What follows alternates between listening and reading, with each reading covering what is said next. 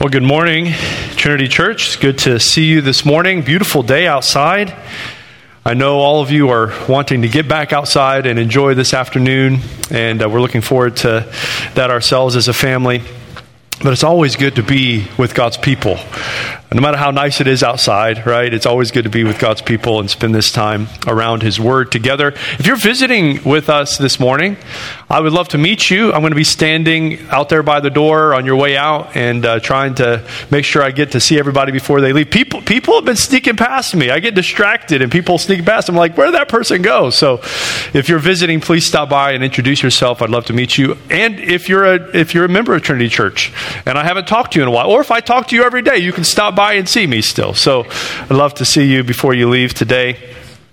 And it's a wonderful opportunity to be together this morning. I'm excited to be here, and I hope you are as well. The last several weeks, many weeks, we've been with Paul in the book of Acts on his missionary journeys, right? Paul went on 3 missionary journeys. And chapters 13 and 14 talks about his first missionary journey. Chapter 16 through 18 talks about his second missionary journey. And then picking up in 18 through 20 talks about his third missionary journey. And we are with him as he concludes his third missionary journey today. Now, in your bulletin, it says we're going to read Acts chapter 20. I'm not going to read all of Acts chapter 20. Acts chapter 20 picks up with Paul after the uproar ceases there in Ephesus. Remember last week we looked at an uproar caused by Demetrius. Demetrius was a silversmith for the goddess Artemis and provided a lot of work for the tradesmen there in Ephesus. And he was upset. Do you remember why he was upset? I was meeting with the youth this last Wednesday night and asked them, these questions. And they were really good. They were able to answer. Do you remember why he was upset? He was upset because the gospel caused such a transformation in the town of Ephesus. The gospel caused such a transformation that people were forsaking the worship of Artemis, which was hurting his bottom line. He was losing money. It had a financial impact on Ephesus because people were not worshiping Artemis like they used to.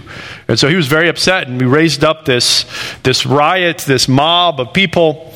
And after that ceases, Paul wants to go to Macedonia. And chapter 20 talks about his trip back through Macedonia down to a town named Troas. And there, where he's at Troas, a very unusual event happens.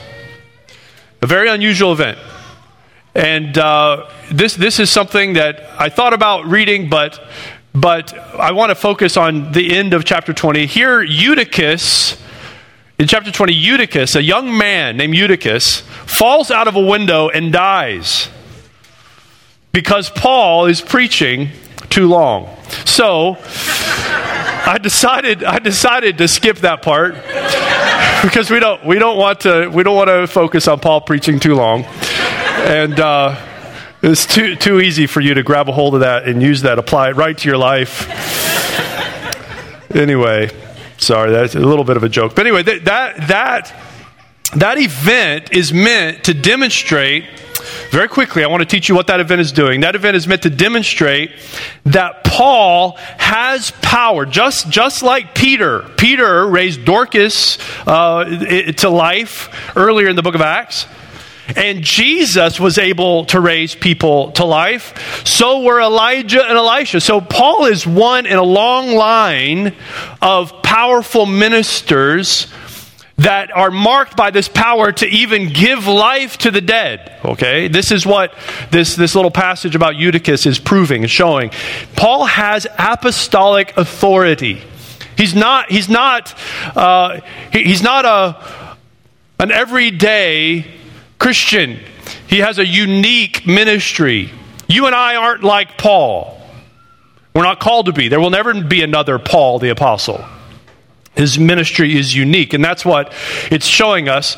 And after that miracle of bringing Eutychus to life, Paul then travels back. He wants to get back to Jerusalem for the Feast of Pentecost. And on his way, he decides to skip Ephesus. He decides not to go. He just come from Ephesus. He decides not to go back to Ephesus because he doesn't want to get bogged down there. But before he passes Ephesus, he asks for the elders to be brought to him from Ephesus because he wants to share some parting words with them. He knows that he will most likely not see them again. And so he wants to share with them his heart. He wants to give them some challenge. He wants to encourage them and admonish them one last time before he goes to Jerusalem. And that is the passage I want to focus on this morning, starting in verse number 17. So if you would join me in standing for the reading of God's word, I'm going to begin in Acts chapter 20, verse 17, and read all the way down through verse number 38. Acts chapter 20, verse 17, down through verse 38. Acts 20, verse 17. Follow along there as I read, please. Now, from Miletus, he sent to Ephesus and called the elders of the church to come to him. And when they came to him, he said to them, so these are his last words to Ephesus. You yourselves know how I lived among you the whole time from the first day that I set foot in Asia, serving the Lord with all humility and with tears and with trials that happened to me through the plots of the Jews, how I did not shrink from declaring to you anything that was profitable and teaching you in public and from house to house, testifying both to Jews and to Greeks of repentance toward God and of faith in our Lord Jesus Christ. And now behold, I am going to Jerusalem, constrained by the Spirit, not knowing what will happen to me there, except that the Holy Spirit testifies to me in every city that imprisonment and afflictions await me. But I do not account my life of any value, nor as precious to myself, if only I may finish my course in the ministry that I received from the Lord Jesus, to testify to the gospel of the grace of God. And now, behold, I know that none of you, among whom I have gone about proclaiming the kingdom, will see my face again. Therefore, I testify to you this day that I am innocent of the blood of all, for I did not shrink from declaring to you the whole counsel of God. Pay careful attention to yourselves and to all the flock in which the Holy Spirit has made you overseers to care for the church of God, which he obtained with his own blood. I know that after my departure, fierce wolves will come in among you, not sparing the flock. And from among your own selves will arise men speaking twisted things to draw away the disciples after them. Therefore, be alert, remembering that for 3 years I did not cease night or day to admonish everyone with tears. And now I commend you to God and to the word of his grace, which is able to build you up and to give you the inheritance among all those who are sanctified. I coveted no one's silver or gold or apparel. You yourselves know that these hands ministered to my necessities and to those who were with me. In all things I have shown you that by working hard in this way, we must help the weak and remember the words of the Lord Jesus, how he himself said, it is more blessed to give than to receive. And when he had said these things, he knelt down and prayed with them all. And there was much weeping on the part of all. They embraced Paul and kissed him, being sorrowful most of all because of the word he had spoken, that they would not see his face again. And they accompanied him to the ship. This is the word of the Lord. You may be seated. So here in Acts 20, we have recorded for us the last conversation between Paul and the elders in the church at Ephesus. Now, undoubtedly, Paul spends a long time there, probably many hours with them, saying a lot of things. But the author Luke, here in Acts chapter 20, he summarizes for us the essence of this conversation. So Luke takes all that Paul says and he boils it down. He brings it down. He summarizes this. And he gives us the essence of what Paul communicates there to the Ephesian elders. What does Luke want us to know? That's the question you need to ask. What is Luke trying to communicate to us by his summary here of what Paul said? What does he want his readers and the church for all generations to learn, to see here in Paul's last words to the Ephesian elders? Well, at the very least, Paul's words here are a direct challenge to all of those who would undertake leadership in the church. So in a real way, and you will see this as we walk through this passage, this account sounds a lot like all of Paul's letters to the churches. This is the longest speech to an audience that is only Christian. In other words, this is not an evangelistic speech. It's not a sermon to the lost. This is a speech. This is a word to the church. And it's the longest one, if not the only one, in the book of Acts. Paul is talking to Christians here. And he's giving a direct challenge that sounds a lot like the rest of his letters. He's giving a direct challenge to those who would undertake leadership in the church. Now you say, well, that's not me. I'm not trying to lead in the church, so I can sit this one out. Right? There's only a couple of us here who are trying to lead in the church. Well, hold on for just a second. It's at least a direct challenge to those who would undertake leadership in the church. But on a bit broader scale, and I want to challenge you this, I believe this word can be applied, and we're talking about application here. I believe this word can be applied to every single leader, Christian leader in this room. Let me be more direct. I want to speak specifically to men today. I want to speak to the men here at Trinity Church today. You say, well, I'm not a leader. I'm a follower. No. I think we have this wrong understanding that some men are leaders and some men are followers. No, God has designed men to lead. You are a leader because of God's design. You are called to lead. And this word here in Acts 20, I think, is a challenge to every one of us as men in our leadership. We see Paul's attitude and his perspective and his sacrifice. This has a word for us, all of us as men, as leaders. But then, so all the ladies then go, okay, well, that's not me. So the leaders in the church directly, and then all of the men who should be leading in their homes and in their spheres of influence. But I think this passage also can be applied to any and all who profess faith in Christ.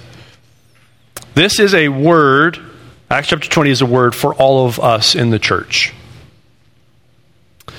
We get a glimpse here of Paul's ministry, his commitments, his challenges, what he believes, his desires, his heart for people. We are offered a template here for what ministry looks like. And each one of us, I want you to hear me, please hear me on this. Every single one of us is called to ministry. Again, we think sometimes that the ministry is more of a formal thing, right? No, ministry is life. For those who profess Christ, all of life is ministry. All of life is ministry for us. And so this gives us a template for how we are to undertake the ministry, the particular ministry that God has given you. As I said earlier, you are not the Apostle Paul, and neither am I. No one will be the Apostle Paul.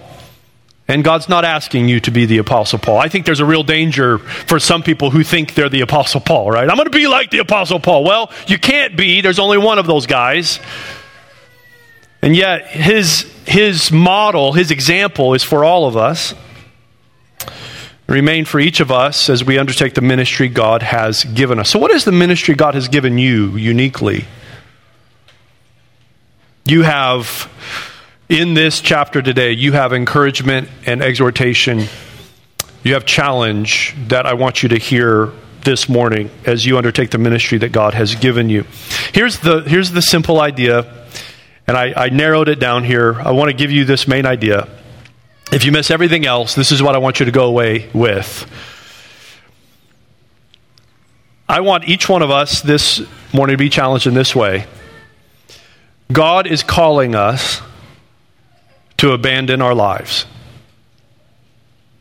He's calling us to abandon our lives. Abandon our lives and commit ourselves completely to the good news of God's grace. Abandon your life and commit yourself completely to the good news of God's grace. That's what we see here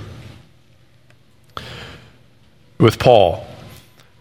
First, we see that Paul abandons his life for the sake of Jesus. Notice again in verse 18. He says, "You yourselves know how I lived among you the whole time from the first day that I set foot in Asia, serving the Lord with all humility and with tears and with trials that happened to me through the plots of the Jews. How I did not shrink back from declaring to you anything that was profitable and teaching you in public from house to house, testifying both to Jews and to Greeks of repentance toward God and of faith in our Lord Jesus Christ." I want you to see, first of all, that Paul's life was an open book to be read by all. This is what ministry is, by the way. Pastoral ministry, we've said often, pastoral ministry is like a fishbowl, living in a fishbowl. Everybody has opinions. I can tell you this as a pastor. Everybody has opinions about everything I do. They have opinions about where I send my kids to school. They have opinions about what I do with my free time. Honestly, you can't pick up a golf club without somebody saying, "Well, is that really what a pastor ought to be doing with his time?" I noticed that pastor went on vacation. I don't know that a pastor ought to be doing a vacation that long, Now I tease a little bit. But that's what Paul is saying. He says, "You yourselves know what kind of life I lived among you from the moment I stepped foot in Asia." His life was an open book for all to see and for all to read. And he was above reproach. So, think about this. He was able to go to the people he ministered to and he says, you know what kind of life I lived in front of you, and it was blameless. Can you do that with your wife, sir? Go to her and say, you know what kind of life I live among you? You know what kind of life I live here at the house? You know what kind of life I live? That's convicting, isn't it? It's convicting for me. Because I can put on a look for everybody else. I can impress people, but those I live with know who I am. And Paul is saying, you knew who I was. My life was above reproach. You know what kind of life I lived among you. He goes on in verse 19 to say that he served the Lord with all humility. That word serve is the word for slave. He was a slave of the Lord. He had given up his life. He had submitted his life, his will, his desires. He had submitted everything to the Lord with all humility. His life was not about himself. He had given up his life to the Lord for the Lord's sake, for however the Lord wanted to use him. He was a slave of the Lord and served the Lord with all humility and with tears and with trials that happened through the plots of the Jews, which we've seen through his missionary journeys. He suffered greatly at the hands of the Jews, but he had given his life up for the sake of Jesus. And verse 24, I think, holds the secret here holds the key text of this entire section. Look at verse 24. I think this is a life verse here, ready to happen. Verse 24. He says, "But I do not account my life of any value, nor as precious to myself." I do not account my life of any value or as precious to myself. This sounds a lot like what he says in Philippians 3, doesn't it? He says, "I count all gain as loss for the sake of Christ, knowing Christ." He says, my life isn't of any value to me. My life isn't of any value to myself.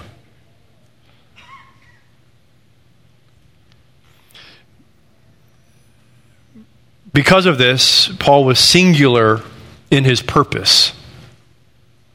Paul was singular in his purpose. Again, in verse 24, he says, "I don't account my life of any value nor as precious to myself, if only I may finish my course and the ministry that I received from the Lord Jesus to testify to the gospel of the grace of God." Paul had clarity of purpose. He knew what his life was for.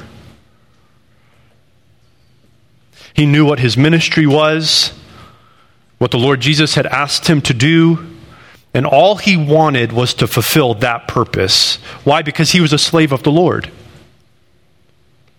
He had abandoned his life and given it completely, wholeheartedly to the Lord.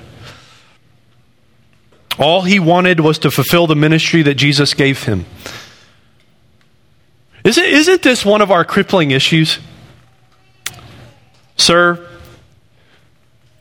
isn't this one of your crippling issues in life? You've got multiple purposes. You've got multiple aims. You've got all these different objects that you're chasing after. And because you're chasing after all these different things, you're not effective. You're paralyzed. You're crippled in life. We're confused about our purpose, aren't we? What are we here to do? We have divided hearts. We don't know what our aim is. Trying to accomplish multiple and often conflicting aims. This can happen and does happen on an individual level. It can also happen on a church level. Paul says, I know what my aim is. I know what my purpose is. It's to fulfill the ministry that Jesus has given to me.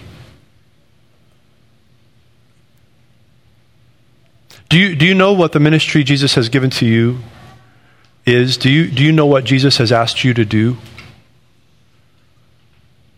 If you are a father, if you're a husband, do you know what your ministry is?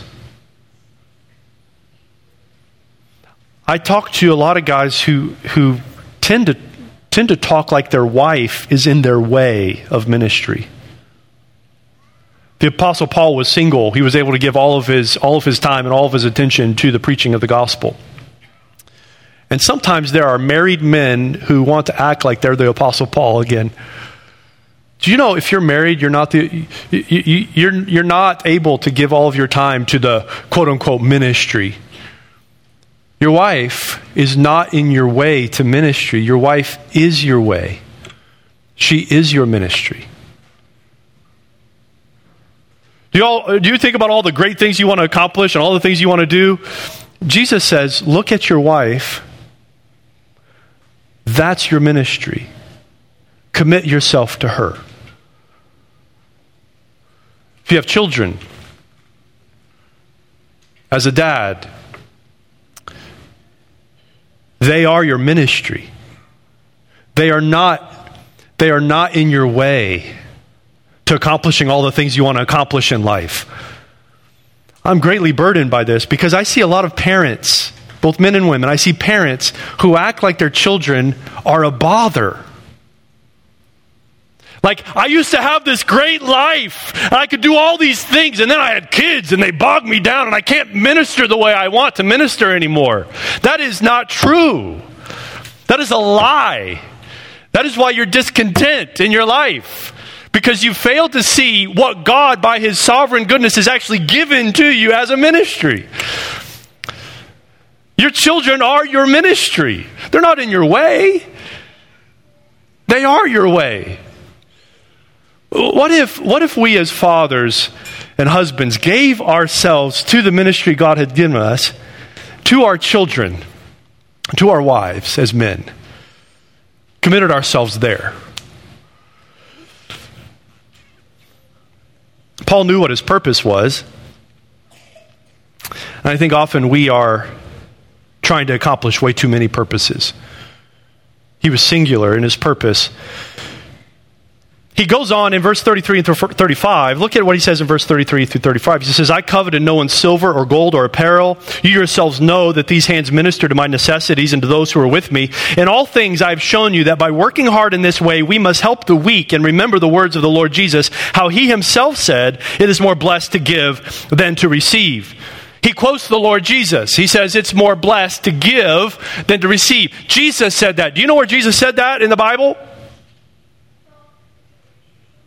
It's not actually quoted in the Bible. Paul is quoting Jesus here, which shows us there's a lot that Jesus said and did that's not recorded in the Bible. Paul is quoting a well-known saying of Jesus here. Jesus apparently said, often enough to be remembered, he said, it's more blessed to give than to receive. And Paul says, this is my life. I have abandoned my life for the sake of Jesus, for the sake of His ministry that He has given me. And I have not used you as His people. I have not used you for my gain. I have not used God's people to gain. This is a common theme with Paul. Have you noticed that Paul likes to talk about himself a lot? Paul likes to talk about his ministry a lot. He's always talking about the legitimacy of his ministry and how he sacrifices and all that. Why does he do that? Because he knows that people will come along who want to use God's people for their own gain, for their own status, for their own fame, for their own monetary gain. People are always trying to use God for their own sake. Paul knows that. And so he says, I didn't live like you that way. I didn't live among you that way. I didn't live like that among you. He says, I didn't want anything from you. I didn't covet your silver or gold or apparel. I didn't take from you. In fact, I lived my life to give to you. I laid my life down for you. I gave and gave and gave, not wanting to receive anything back from you. He's not seeking to gain, but to give. This is what a leader does, by the way. This is how a leader lives. A leader lives to give, not to gain. This is why the church ought not use corporate models of leadership for our examples. Because in the world, you're always trying to climb the ladder. Who can you step on to get where you're trying to go in career and life, right? How can you use others to advance yourself? Isn't that what's ingrained in people? That's not how the church works. Those who lead in the church and those who lead in their families aren't seeking to get something, they're seeking to give. As Jesus said, it's more blessed to give than to receive.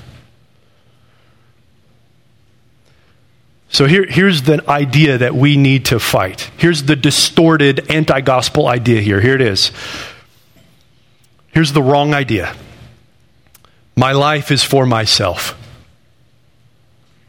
My life is mine to live for myself. I've got to live for me, look out for number one, because no one else will. The goal of my life is to advance it, prolong it with the highest quality of life as possible. As long as I can, live as long as I can, get all that I can, advance as far as I can, find my meaning in my life. My life is for myself.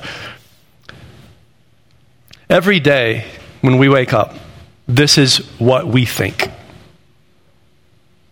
And this is what has got to die every day.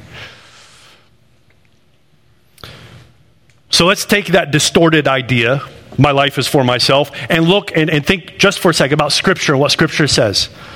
Here's the transformed gospel reality.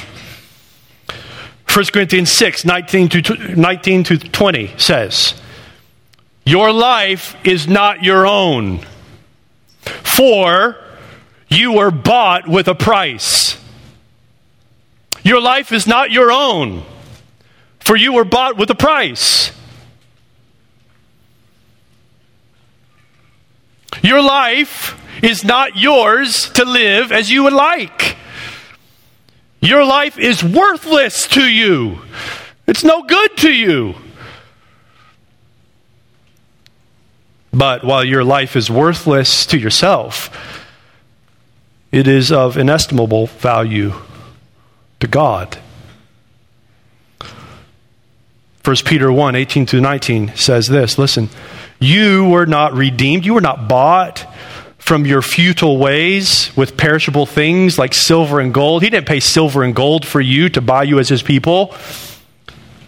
No, you were redeemed with the precious blood of Christ. Our passage here says that the church of God was obtained with his own blood.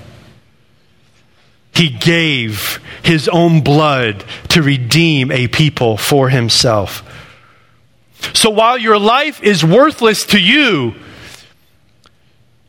Christ gave his blood to purchase you and make you his own.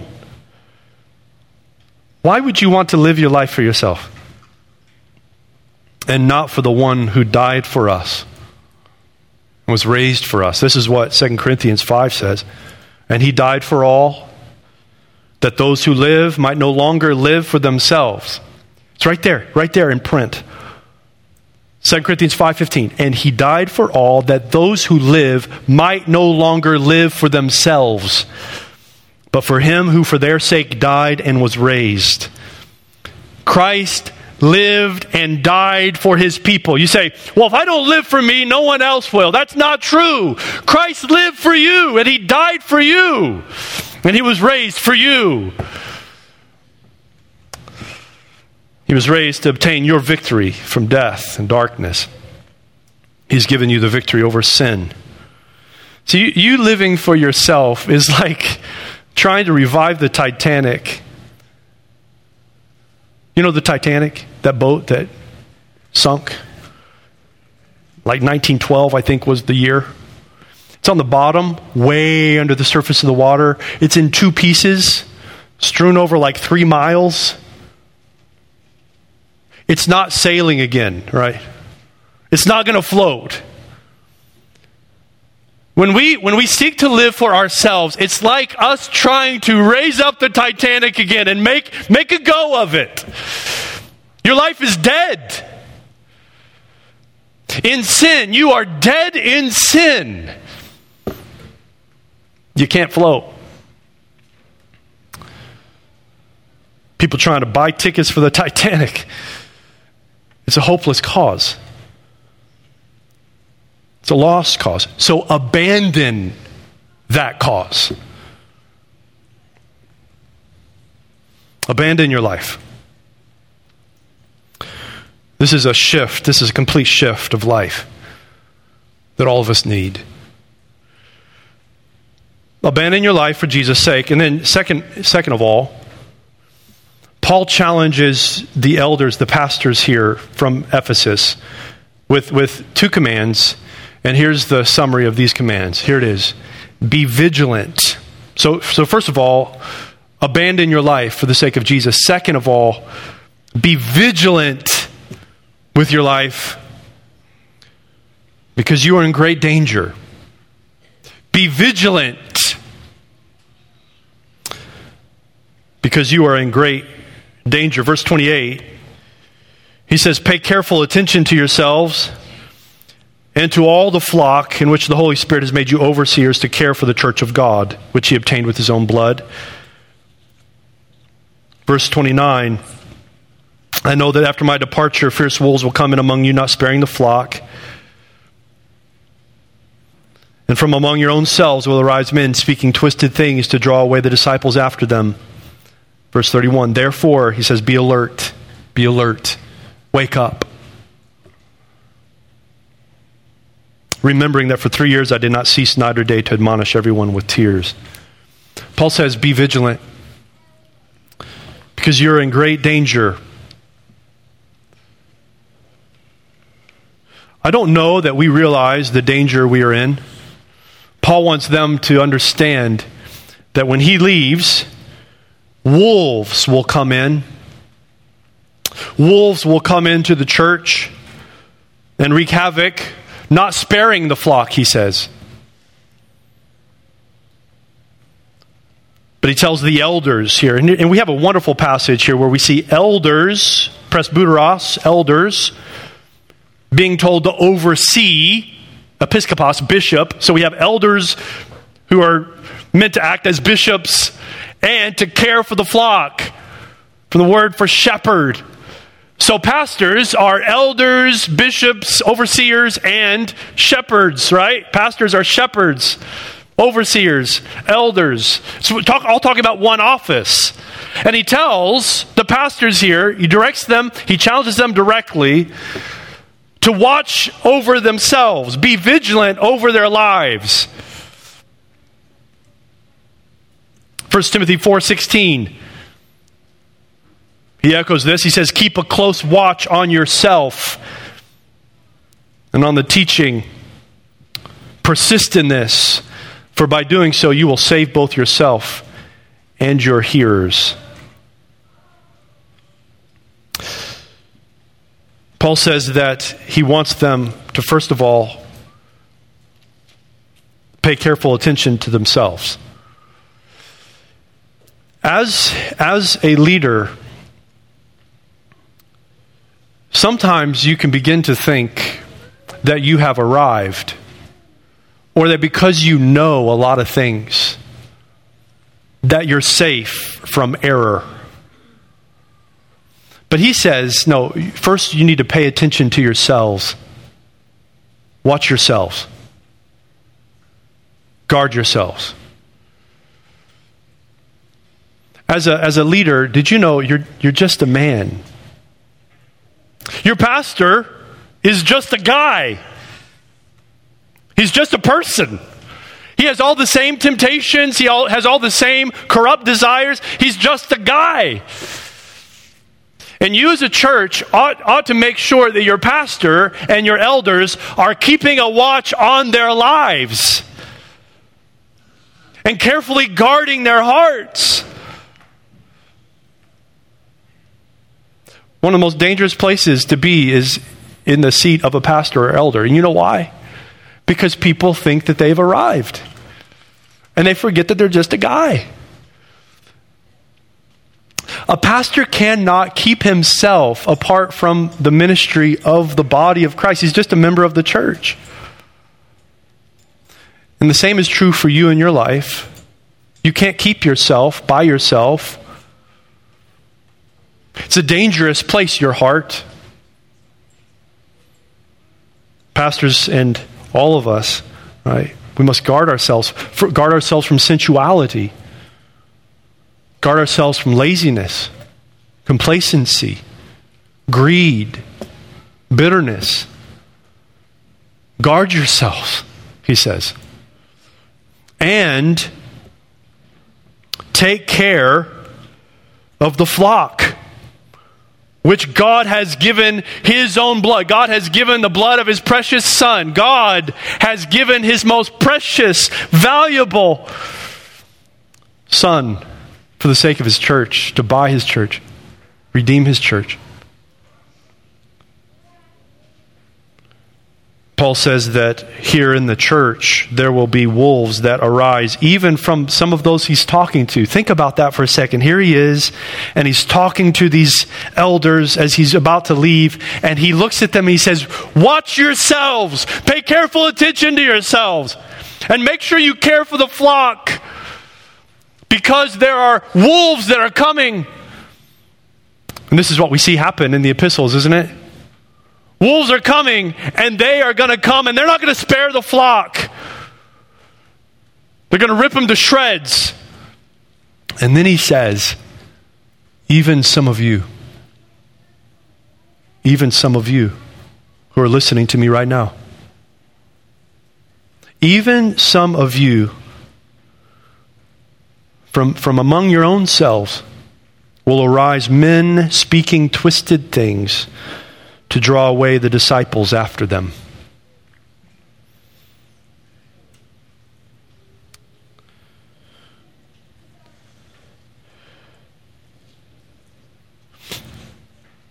Here is an idea I want to challenge for all of us. Some of us think that the church is a safe place. We think the church is a safe place. All of the enemies of the gospel are out there somewhere. All the enemies of the gospel are out there lurking. As long as we can be here, we're safe. So what we need to do is to gather in our little flock, lock the doors, bar the doors, keep everybody unsafe out. That's what we need to do, right? People have this philosophy in a lot of parts of life. What if we'll just build a commune? Let's do that. Let's build a commune and all move in together. Keep everybody out. We'll be safe then. Here's what Paul says here blows that out, blows it up, right? Because he says, actually, from within the church there will arise. From within, from among yourselves.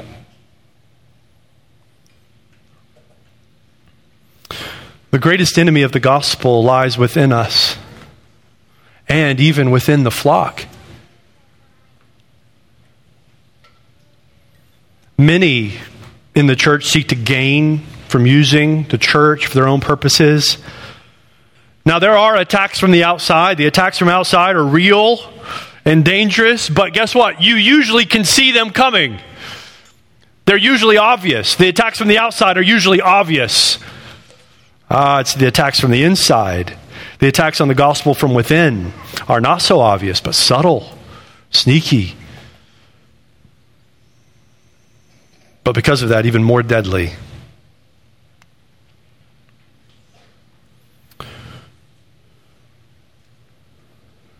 I think of, and we all love this book. We all love this series of books.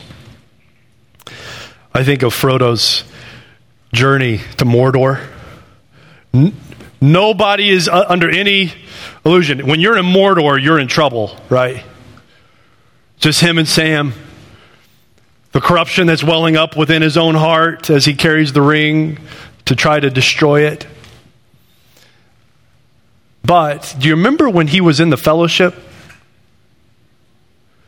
When he was in the fellowship, before he went to Mordor, when he was in the fellowship, he was in great danger from within.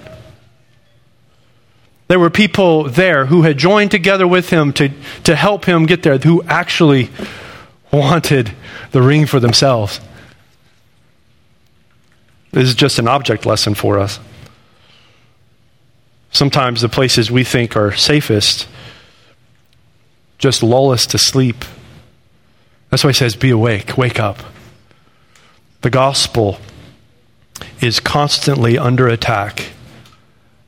Not just from outside, but from here in the church. We need leaders who are able to see that. Men, do you realize that the gospel is under attack in your own home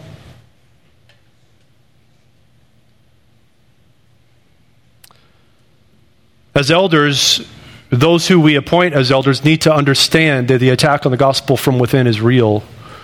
They need to be able to recognize wolves. Sometimes people lack that discernment, right? Well, they're a sheep. I mean, they said they're a sheep. Yeah, they have fangs, but hey, they're a sheep. That's what they said. Yeah, I know they're destroying people's lives around them by their false gospel and false teaching, but hey, they said they're a sheep. Got to be loving, right? Well, why is it that the word pastoral gets substituted for basically spineless? I just want somebody to be pastoral. Do you know what pastoral really means? It means to be a shepherd. You know what a shepherd is? A shepherd is a tireless, a hard-working, a very discerning, constantly vigilant, constantly alert, sleepless, and he's ready to fend off anybody coming to attack the sheep. You say, well, I don't like to be called a sheep. It's not a put down. Sheep just wander and they need protection. And the shepherd is there to protect them, which means he's got to bring out his staff every once in a while and use it. I just want somebody to be pastoral. Isn't it insightful that Jesus is called the Great Shepherd? How friendly was he towards the religious leaders of Israel? Because he cared for his people. This is what an elder, this is what a pastor should be. We need to abandon our lives for the sake of Jesus. Be vigilant. Be vigilant because we are in great danger constantly. And then last of all, Paul says this. He says, abandon your life, be vigilant. But then he says, go all in. Go all in on the good news of God's grace. You probably haven't. I've only heard, I've never done this, but have you ever sat at a poker table? You ever sat at a poker table? I know, nobody would ever do that. Listen. Do you know what going all in is? Right? You take your chips and you push them all to the middle of the table. I'm going all in. Now, sometimes you can be bluffing, right? But you don't go all in unless you have cards. He says, go all in. Push all of your chips to the middle of the table. Put all of it on the good news of God's grace. Notice 2 times, first in verse 20 and then in verse 27. Look at verse 20. He says, I did not shrink from declaring to you anything that was profitable. In other words, I did not shrink back from giving you everything that was profitable for you. I taught you publicly. I taught you privately, testifying both to Jews and to Greeks of repentance toward God and of faith in our Lord Jesus Christ. And then in verse 27, he uses the same language. Verse 27, he says, verse 26, he says, therefore I testify to you this day that I'm innocent of the blood of all. In other words, again, I'm innocent. I've done my job. Verse 27, for I did not shrink from declaring to you the whole counsel of God. I did not shrink back. Paul was under a tremendous amount of pressure.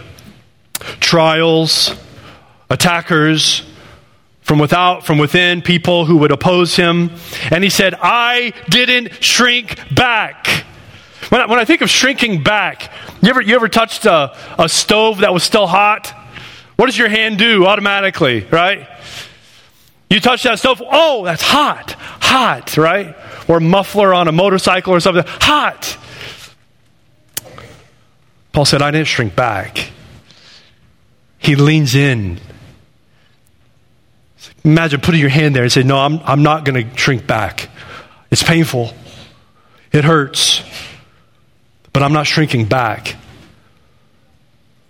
I believe this message, the good news of God's grace. This is what you need, and I will not shrink back no matter what happens. That was his attitude.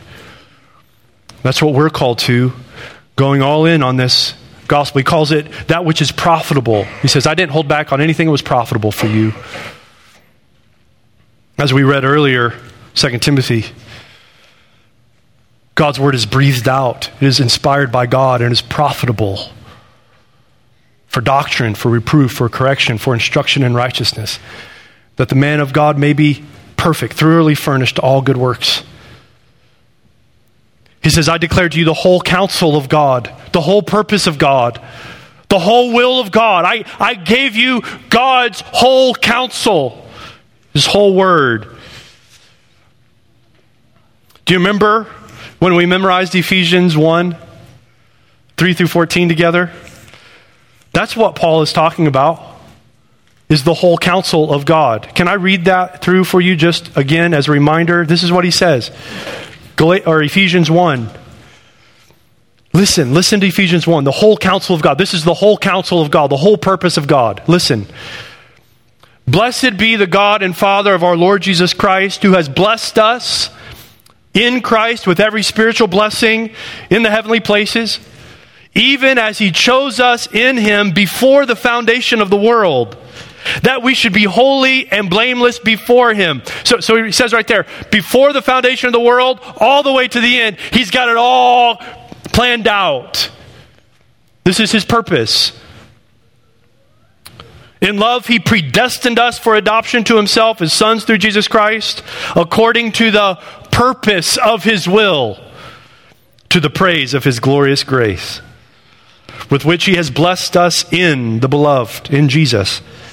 In him we have redemption through his blood, the forgiveness of our trespasses according to the riches of his grace, which he lavished upon us in all wisdom and insight, making known to us the mystery of his will according to his what? His purpose, which he set forth in Christ as a plan for the fullness of time to unite all things in him, things in heaven and things on earth. In him we have obtained an inheritance, having been predestined according to the purpose of him who works all things according to the counsel of his will, so that we who were the first to hope in Christ might be to the praise of his glory. In him you also, when you heard the word of truth, the gospel of your salvation, and believed in him, were sealed with the promised Holy Spirit, who is the guarantee of our inheritance until we acquire possession of it, to the praise of his glory. This is the purpose, the fullness of the purpose and counsel of God, the gospel.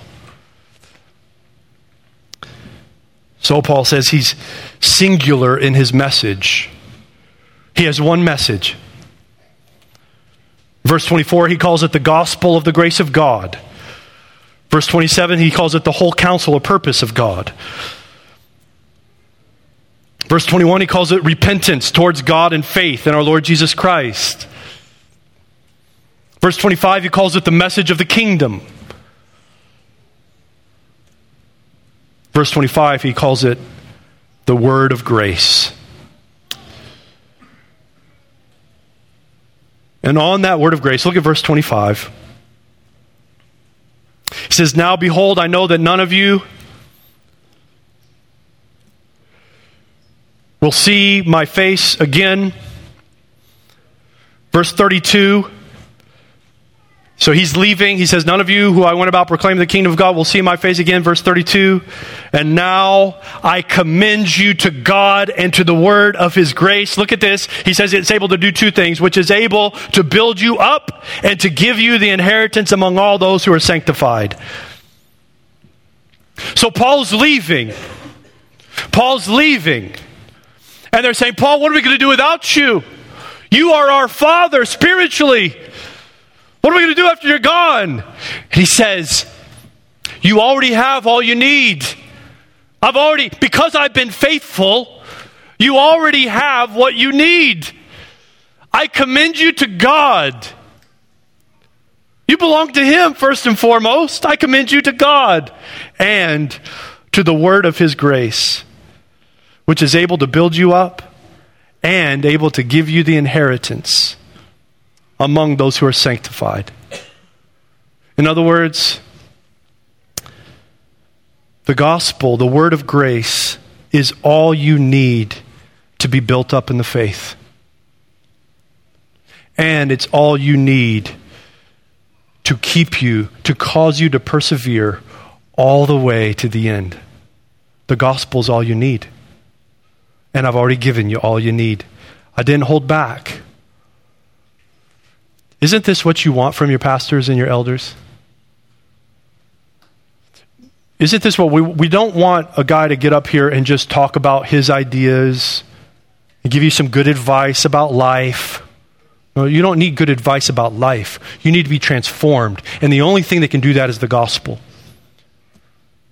You need the only thing that is sufficient to build you up in the faith and to keep you all the way to the end.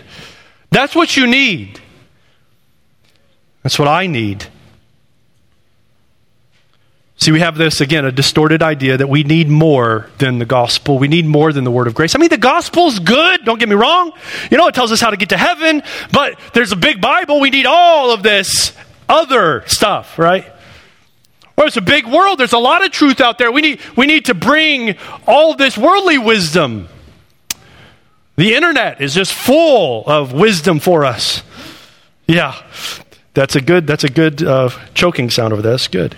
Because I didn't mean that. I'm being facetious, sarcastic. See, we think that we need more than the gospel.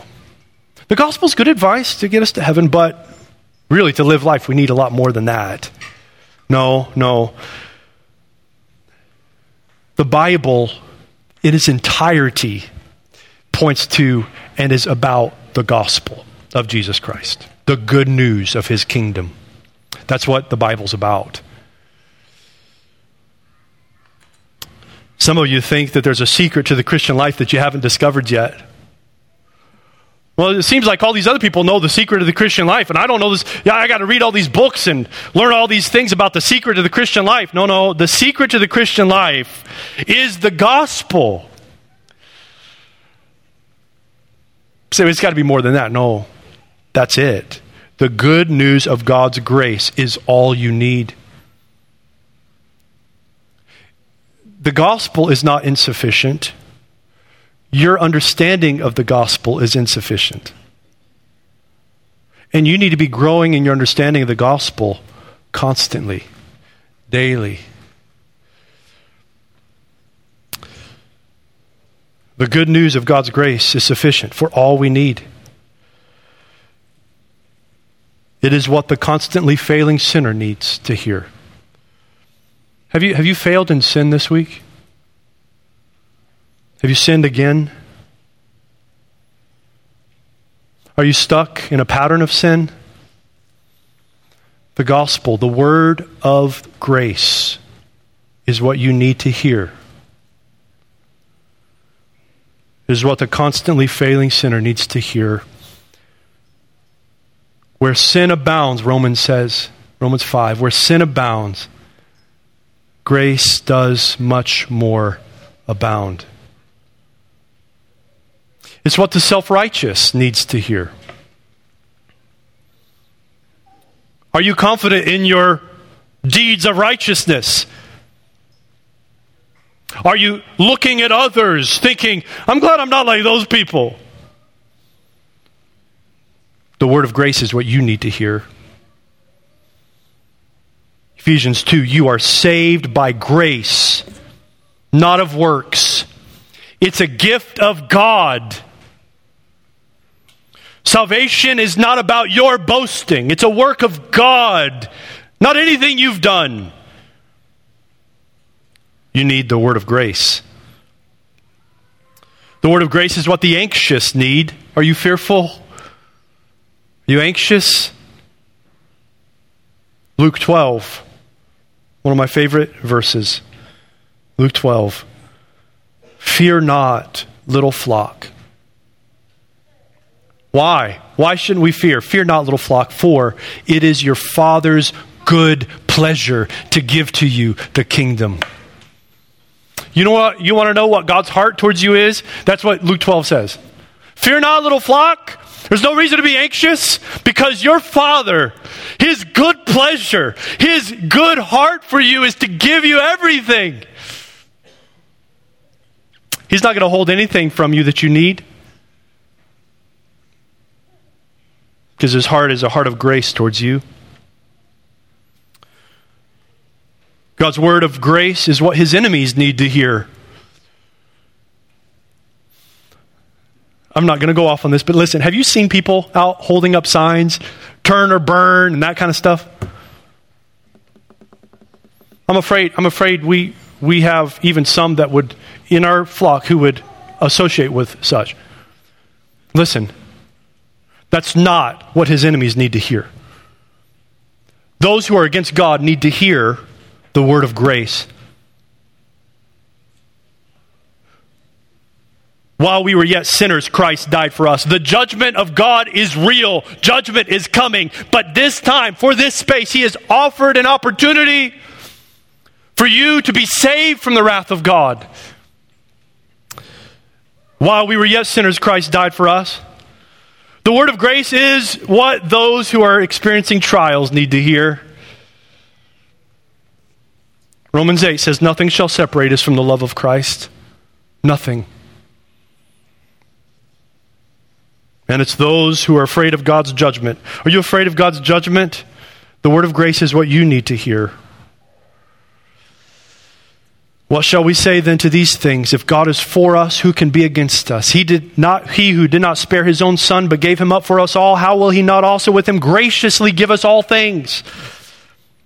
Who shall bring any charge against God's elect?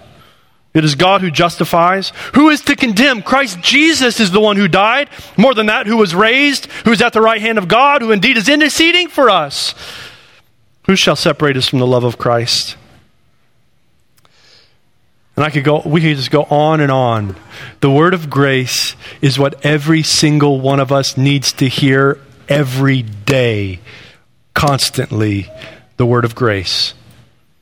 It's what the doubting needs to hear, and the angry needs to hear, and the unbelieving needs to hear, and the proud needs to hear. It is what every creature under heaven needs to hear. The good news of God's grace. It's all we need. It is what will build us up in the faith, and it is what will cause us to persevere all the way to the end. So Paul says, abandon your life. Be vigilant. Abandon your life. It's worthless to you anyway. Abandon your life and be vigilant because you are in great danger. And go all in on the good news of God's grace. This is what will build you up and bring you home. Father, we thank you for this word today. We thank you for the sufficiency of the good news. I pray that you would work in our hearts to change our opinions, to change our thoughts even about the gospel. The gospel, the good news of your provision. You have put forth Christ as the propitiation, the atonement for our sin, for your wrath against sin. I pray that we would see the gospel as all that we need for life, for godliness, for hope, for security, for identity, for meaning, for purpose, to sustain us, to keep us, to give us peace. I pray that you would make us experts in the gospel, and that this would make us gentle people, willing and ready to take a stand, protecting those under our care, giving ourselves to those you've given us charge over. Confront us in our pride and in our desire to keep our lives for ourselves. Help us to die daily, this week even, as we look to the gospel. We give all glory and all credit to you. We pray in your name. Amen.